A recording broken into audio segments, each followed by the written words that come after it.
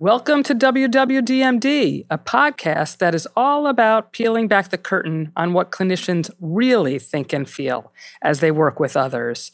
My guests, clinicians, who are also sometimes clients themselves, risk their vulnerability as they publicly share their emotional reactions to their clients, disclose their challenges in doing the work, and reveal their personal backgrounds. I'm Dr. Myers. I'm a psychotherapist in New York City with 30 years of practice experience, specializing in anxiety and depressive disorders, as well as sibling relationships and family systems. I'm also a professor of social work at Malloy University on Long Island. I see this as a journey of self-reflection for not only our guests, but you, because with each episode, I'm hopeful that you will learn something new about yourself. Please note that any discussion of case details have been modified to protect the privacy of our clients. What would Dr. Myers do? Hi, everyone. I hope you have been learning a lot from the series on sibling abuse. Whether or not you've listened to the previous episodes, I think you can gain a lot from this episode in regard to getting an understanding of the lived experience by hearing a survivor's story. So I'm here today with Anne, and I'm using a pseudonym to protect her privacy because she is going to share a very vulnerable part of herself. So before you meet her, let me introduce her background. Anne is a psychotherapist with 40 years' experience as a clinical social worker. She received her MSW from Washington University with a concentration in family systems and clinical work, and she's been in private practice for 30 years, working with children, adolescents, adults, and families. She's generally a psychodynamic practitioner, but she also works from a family systems lens. And she's worked from many different approaches, including CBT, DBT, EMDR, and somatic trauma. I am so grateful to you, Anne, as a guest today. And I think that there is nothing like a personal story to bring awareness to the sibling abuse experience. And I think it's incredibly brave of you to share yourself with us. So thank you for being here. And I'm going to ask that we start at the beginning of your story. So Can you tell me who's in your family and how this dynamic of sibling abuse began? Okay. Thanks, Amy. My pleasure. So I come from a family of 5, and I have 2 brothers. I'm the only daughter. I have a brother who's 2 years older and one who is 7 years younger. And my parents were together until they divorced when I was in my 20s. This dynamic, from my perspective of kind of the setup for how the sibling abuse started, began at birth, maybe even before I was born.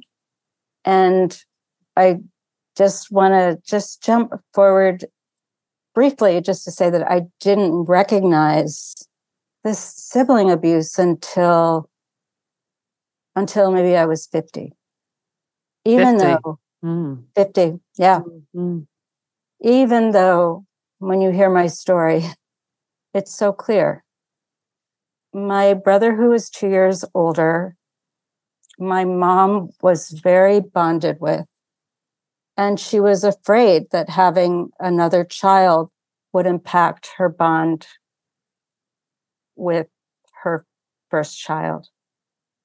And my mother developed postpartum depression when she was pregnant with me. And that postpartum depression continued after I was born. When I was a few months old and my brother less than 3, my mother was hospitalized. And at that time, people were hospitalized for 6 months. It was long hospitalization. And so right there, there was a lack of bonding that I had with my mother. There was my brother who lost his mother when I was born. And symbolically lost. Yeah. Symbolically lost because she was out of the picture. Mm-hmm. I guess we had different caregivers at home to help out. My dad was working, but my dad also was having difficulty dealing with the stressors and was also having affairs that my mom knew about. So it was a traumatic beginning of my life, and I'm sure traumatic to my brother. So when my mother came home, she was not emotionally stable, and she took her anger out at me. And I could just be there doing nothing or walking by. And I remember my mother sometimes saying, "Oh, it's you." Yeah. Yeah. So Ugh. let me understand, because you're saying when she had you, she was hospitalized soon thereafter for postpartum depression. And now it sounds like you're fast forwarding a little bit to, I don't know if you're a toddler or how old you are at this point that you remember, you have these memories.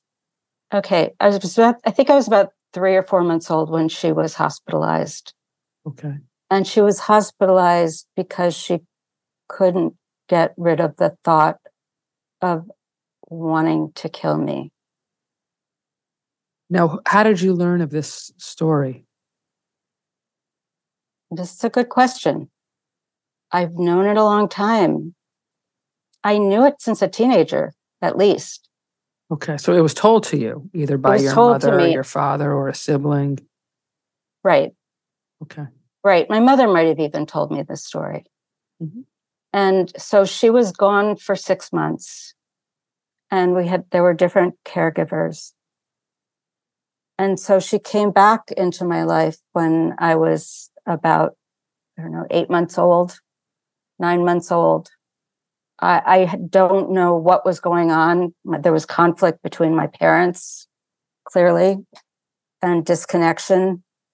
And that kind of fueled into anger towards me that my mother had.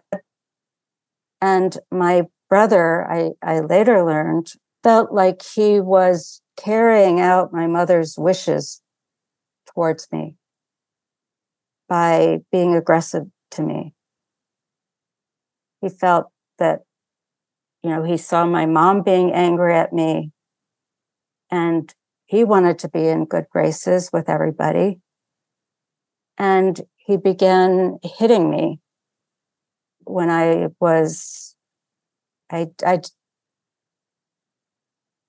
say by 2 years old, I was being hit. Mm-hmm. They were called 50 megaton crampers. 50 megaton crampers. 50 megaton crampers. I don't know what that is. That was what my brother called them. Oh. I'm going to give you a 50 megaton cramper. Oh. And what did that mean? I was prey. It didn't come out of a fight. He felt like giving me a 50 megaton cramper. I was bruised. He would hit me, and he would hit me with his fist. And sometimes it was more than one. And it was several times a week that I would be hit.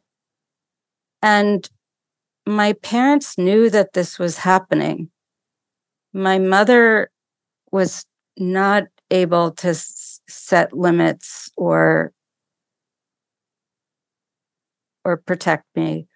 My dad knew that this was happening, and my dad's way of dealing with this, which was, I was going to say, like looking back, like crazy. Your brother hit you. I want your brother to know what it feels like to be hit. And so you have one hit to give your brother. Oh my goodness.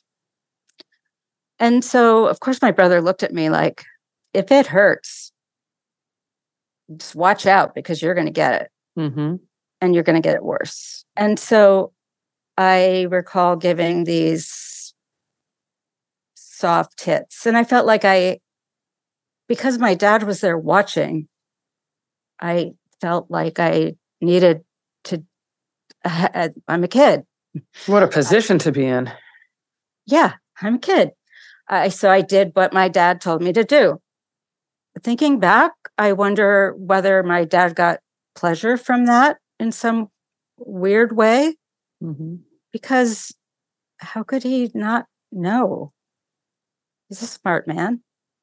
What he was creating? What he was creating. Yeah. Or that I later asked, I'm skipping ahead just briefly. My brother, did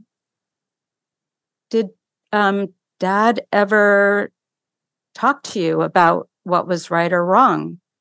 Did he ever talk to you about like hitting not being okay? And my brother said, this is me later. And my father never talked to my brother about hitting not being okay, and never took him aside to talk with him about, those. Well, why would he take him aside and to talk to him about hitting is not okay when he's inducing it? Well, my father. Yeah. Exactly. Yeah. Yeah. And that's where I wonder, like, what was my dad getting out of this, looking back? So it continued at least for 10 years, maybe longer. It was also tickling. It was tickling me until I was in pain. And I was like screaming to stop because it hurt so much. He tackled me and tickled me. And I don't remember any parent being around when that happened. It's interesting that the idea of tickling, I think a lot of people don't understand how sadistic that can be when it becomes so uncomfortable. It's not playful, and the child or person, anybody in life, is the target of that tickling. It's found very amusing, and it's actually very, very painful psychically and physically. And we underestimate the intensity of a tickling episode when it goes beyond just fun play. Right. And especially it didn't start as fun play. It started as a tackle. And you're absolutely right. It's really painful. And it's a power over.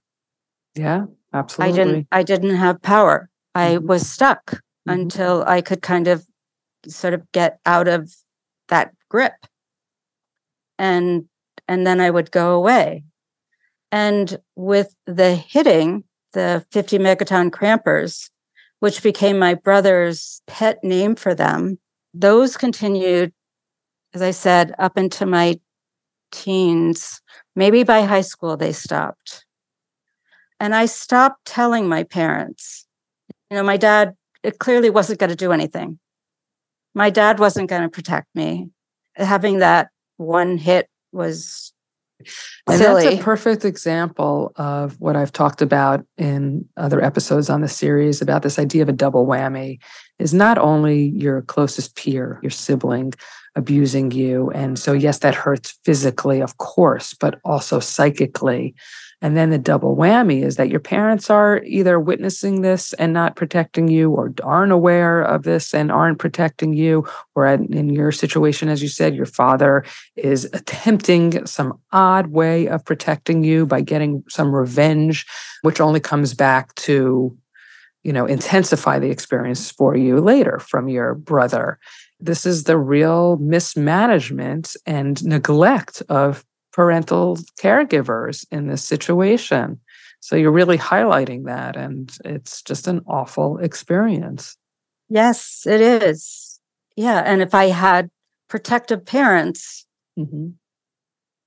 it likely wouldn't have continued or gone on as it did. So do you remember how this emotionally took its toll on you, or what you were experiencing throughout these 10 years of this day in and day out, or as you said, several times a week, and there being no propelling factor, nothing that you could identify that, like, if I do this, then I'm going to get this response from my brother. It's part of the not knowing, never being able to I was like, anticipate. As I said, yeah, exactly. Yeah, I never knew what was going to happen.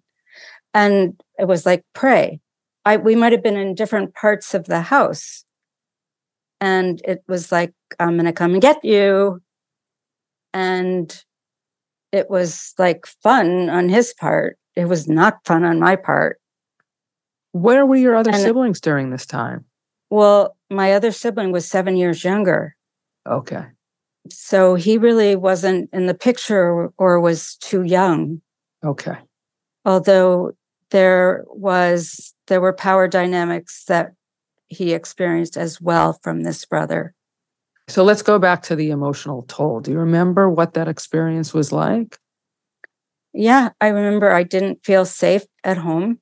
I didn't feel safe at home at all. I didn't know when my brother was going to come at me. I didn't know when my mother was going to erupt at me.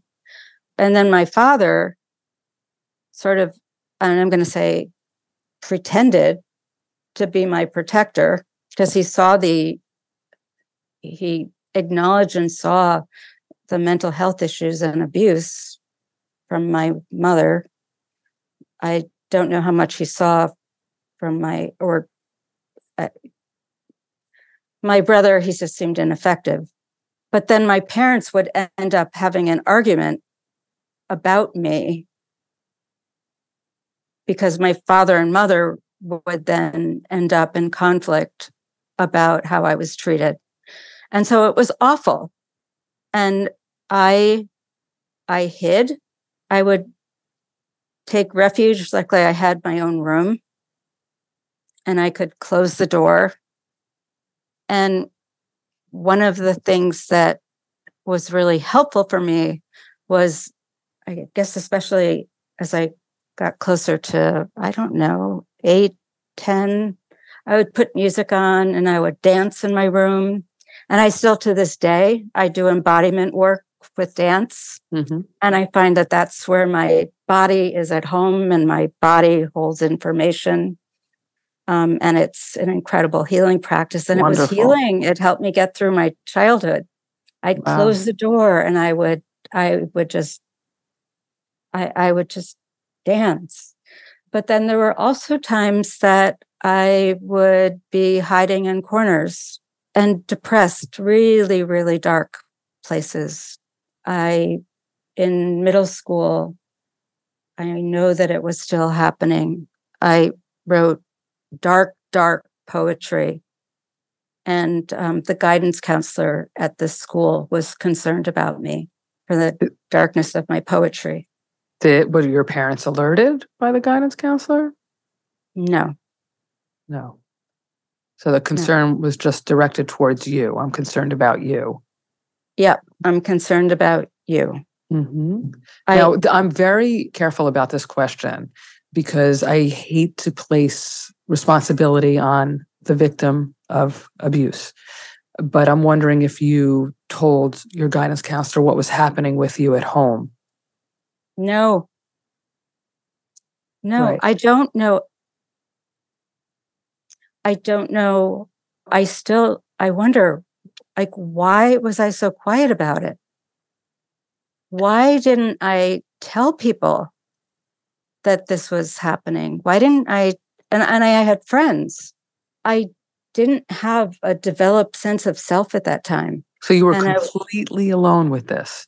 I was completely alone with it. I may have shared it with friends, but I may have shared it with a twist of my brother's playfulness. I'm going to get you, and you're going to get a 50 megaton cramper. Boom. Right. So I'm assuming that there's a couple of reasons for this. Not that I know your story exactly and what was going on with you internally, but from what I understand, one, there's this sense that, well, first of all, it's not considered a social phenomenon at that time, right? It's still trying to make its way into being regarded as a social issue, but it wasn't on the radar at all. So I don't know, one, if you had the terminology, two, if you were to say that, if anybody would really take it seriously, because just be looked at as normative sibling rivalry.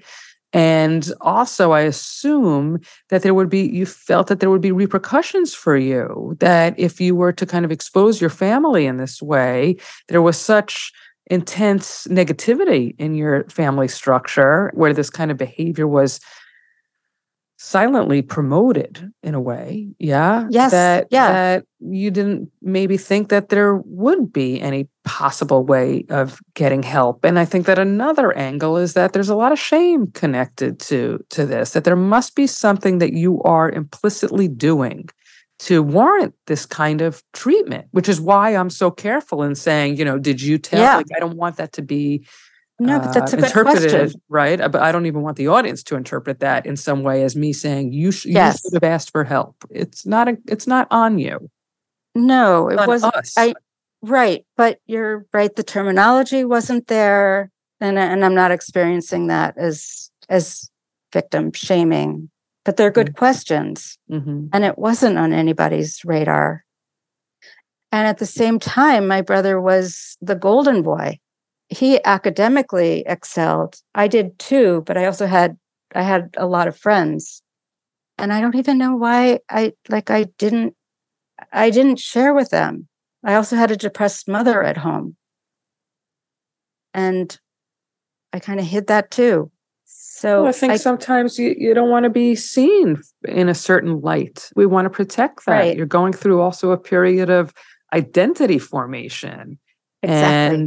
And to put it out there that this is my identity and this is what I'm experiencing and this is what my home life looks like. That's not going to help you to fit in. No. And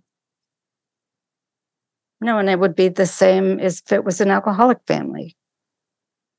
You just don't want to advertise that. Right.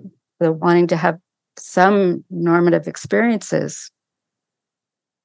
I did not talk about it. And my brother, the golden boy part, it was like how my family was structured. And the resentment towards me from my mother continued for years. We had an amazing healing before she died, which I'm incredibly grateful for. But Amy, bring me back to wherever we need to go. Okay. Well, we were really just talking about the emotional toll that it took on you as you were growing up. And I can tell clearly in telling your story that it still has its emotional resonance for you. So do you want to talk a little bit about that, about the long-term repercussions and how you've managed that, understood it, lived it? I mean, I think it took me a long time to develop my sense of self, whether trying to fit in, survive, be in touch with my own feelings and reality. As a therapist, I'm committed to always doing my own work. And so I've been doing my own work and a lot of trauma work for years. I was sent to a therapist, though, interestingly, when I was a teenager, because I was actually a rebellious, obnoxious teenager who would say, "Fuck you" to my mother and walk out the door in the snow in bare feet and walk a mile. And I was sent to a therapist, and I never told the therapist what was going on at home. Do you remember how you felt about being sent to a therapist? Yeah, I felt resentful. Like, this is not my problem. I'm being sent like I'm the problem. Yeah. But fix me. Right. This is exactly. Go ahead. Yeah, go ahead. No. No, I just wanted to kind of validate your experience. This is exactly what the participants in my study said, that for those of them who were in a way lucky enough to be sent to therapy, again, it was like a double-edged sword because you're being told that you're explicitly or implicitly that you're the problem. You're the one that needs to be fixed.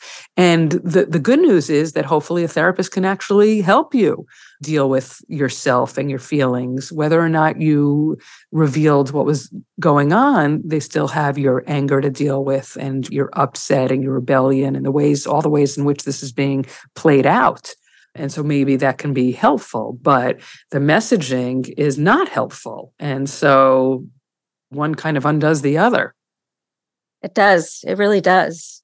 And also, I was sent to a male therapist. Here I was a teenager at that time, probably 15.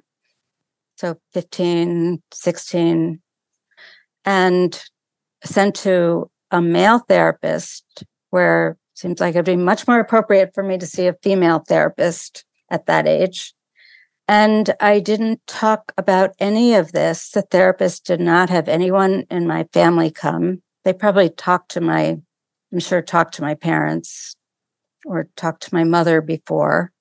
I didn't tell the therapist very much at all, except I told him that after the therapy sessions, there was a grocery store nearby, and I ate every time after therapy.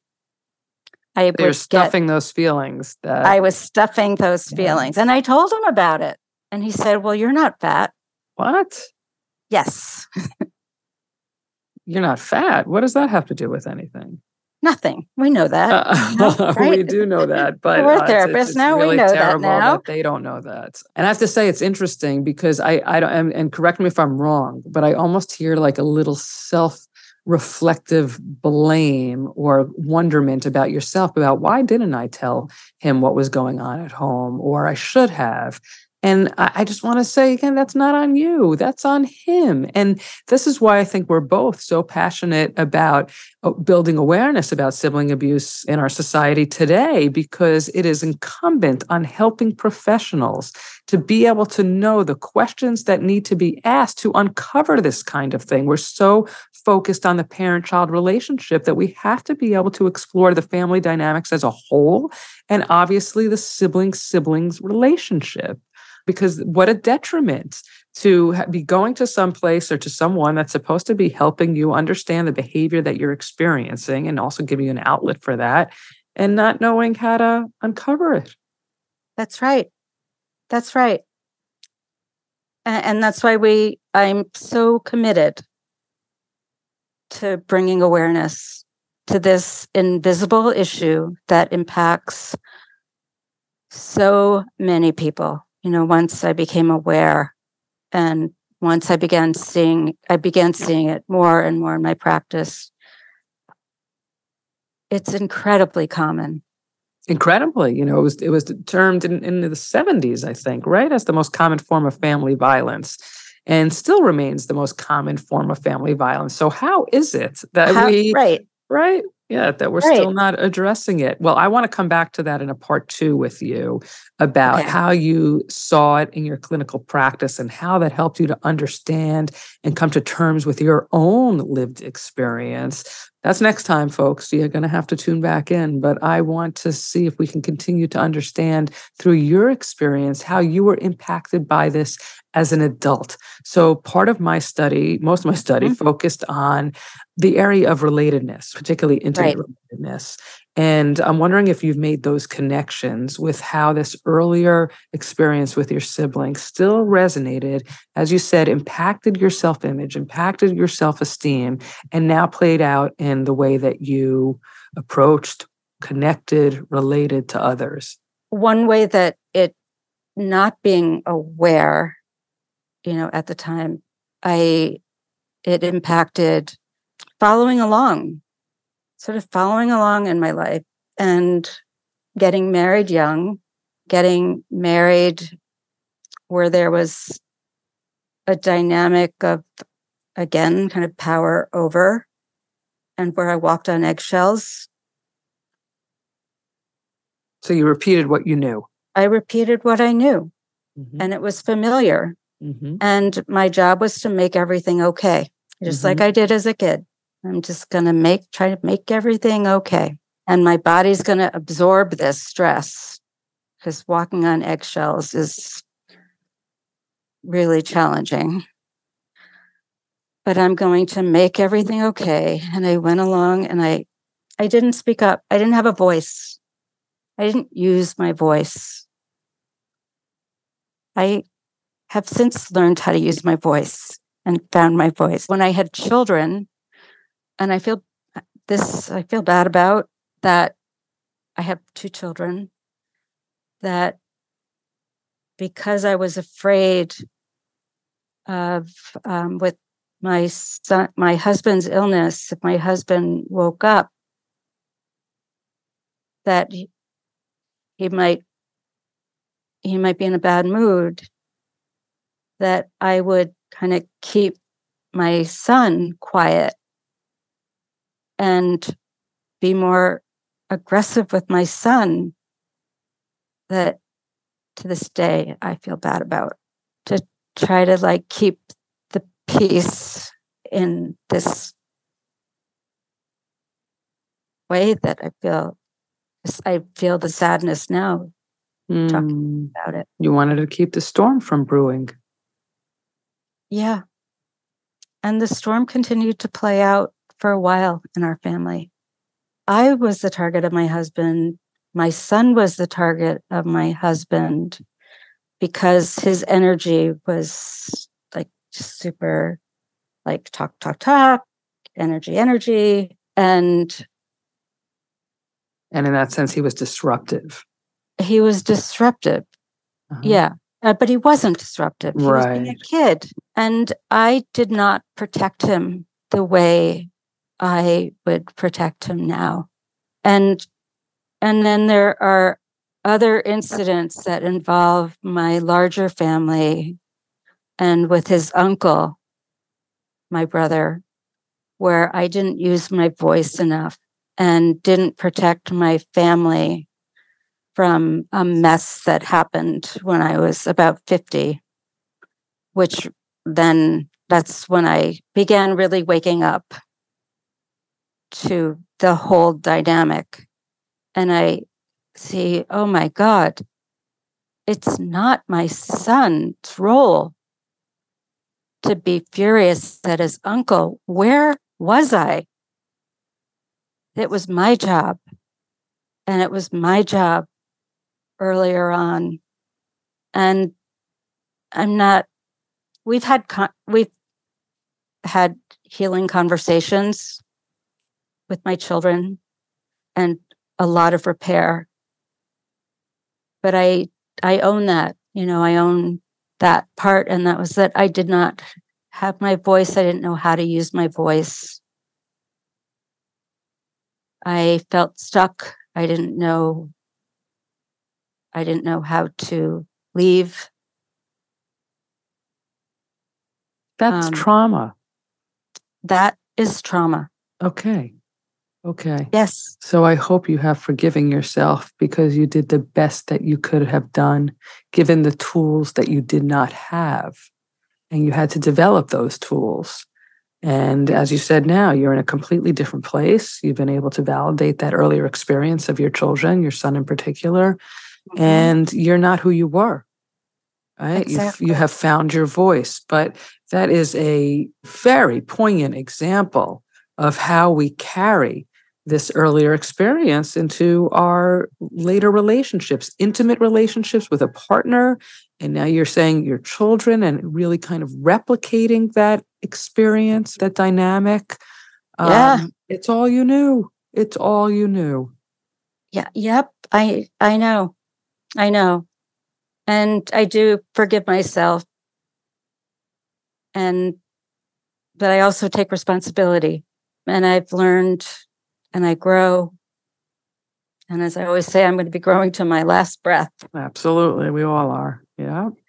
But yes, I took what I knew. I repeated what I knew. And that's the impact. We can trace the impact all the way back. I think that you also give your children a gift by taking responsibility.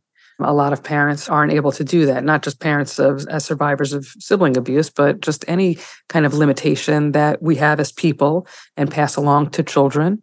And they never get that validation. Very validating and helps to heal, helps the healing process for everybody involved. It does, yeah. And I said to my son, that wasn't your job. Mm-hmm. That was my job. And I let you down. And you tell me whatever anger you have, please tell me. And he did. So you're also talking about having an experience with your husband that felt, as we're talking about, right, very reminiscent of your relationship with your sibling, kind of being this peacemaker, even though with your sibling, obviously, you can never figure out how to quite do that because it was Right. so unpredictable. And with your husband, you too couldn't really figure it out because his moods might have been based on his physical condition and whatever he was going through. And you just try and constantly, as you said, walk on eggshells and prevent the storm from occurring, attempt to, but there's no way to really do that. So how have you managed that sense of hypervigilance and that need to people please in all types of other relationships as well? Good question. And hypervigilance is the word. I think of hypervigilance as I developed antennas all the way around. Right. Because I had to sense or try to intuit what was going on. How could I protect myself? That's your Right. impulse. And to not be able to figure that out is terrifying. It is terrifying. And so your other part of your question, can you repeat that? Yeah, sure. Is just how do you carry that? How did you continue to carry that or not into your relationship with other people? The hypervigilance and the need to people please and, not create waves. I think I did that for a long time in some relationships. And then when I saw there have been a couple relationships where they were similar dynamics and where there was a power difference. And if I use the word narcissism, I began to see that there was no way that I was going to be able to get through. And I ended those relationships. I saw it and I just began moving away out of my choice, my empowerment. And I'm very careful and I choose and gravitate to relationships that are authentic, vulnerable, intimate, accepting. Like those are things that, those are qualities that I value immensely. And I assume that are mutual. Oh, absolutely. Right. Mutual, reciprocal. Right. Well, good for you for reaching that point and taking care of you, because that's really what you're talking about, is that I don't have time or room in my life or energy in my life anymore for people who I have to be fearful of, who I have to worry about, continuing to like me, whom I can be me. I want to be able to be me. Me, exactly. Yeah. I need to be me. Yeah. And I need you to be you. Yeah. And I want to accept you as you, and I accept me as me. But you want to accept you as you I'm not going to try and make you into something I need you to be. That's the struggle, is I am going to have better antenna and find people who value me for me and whom I don't have to people please. And that is almost like a guiding star now. And something that I've developed over, it hasn't been, the last 15 years of my growth.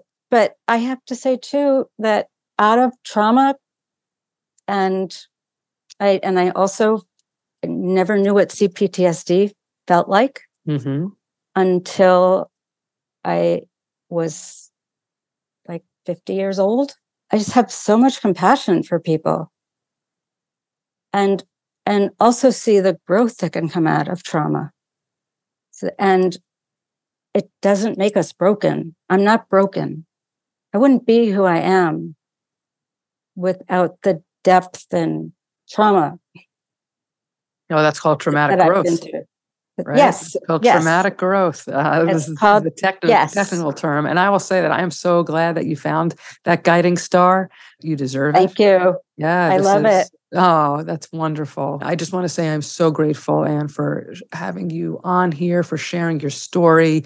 I hope that it was helpful to you. And I hope that our listeners, whether they are victims, survivors, clinicians, or just people out there who can make better sense and understand the impact of the sibling relationship, and we can spread awareness that this is a real phenomenon, and hopefully people can be more sensitized to those who have and are experiencing it so that we can prevent it, intervene, treat, and just be better to each other. Thank you for having me on. Oh, my pleasure. As hard as it was, I'm sure, to tell your story and to listen to your story because it's really emotional. I think that you did a service here.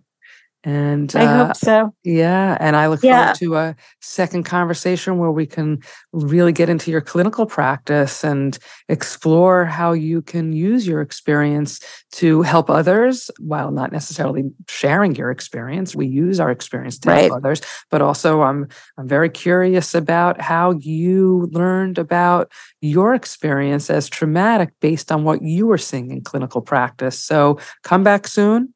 And, I will, and I share your passion about I know you do. Very under-recognized dynamic that is so harmful. Absolutely.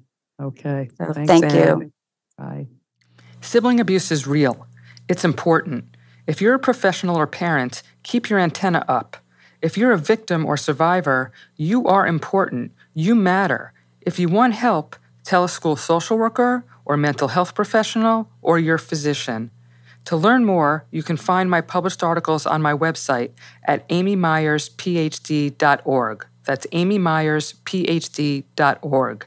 amymeyerphd.org. I've got some problems, yeah, I've got some questions. I need some help, point me in any direction. Clinical guidance is what I need to help me become who I'm meant to be. I've been searching for a teacher, another point of view. And I've been asking myself, what would Dr. Myers do?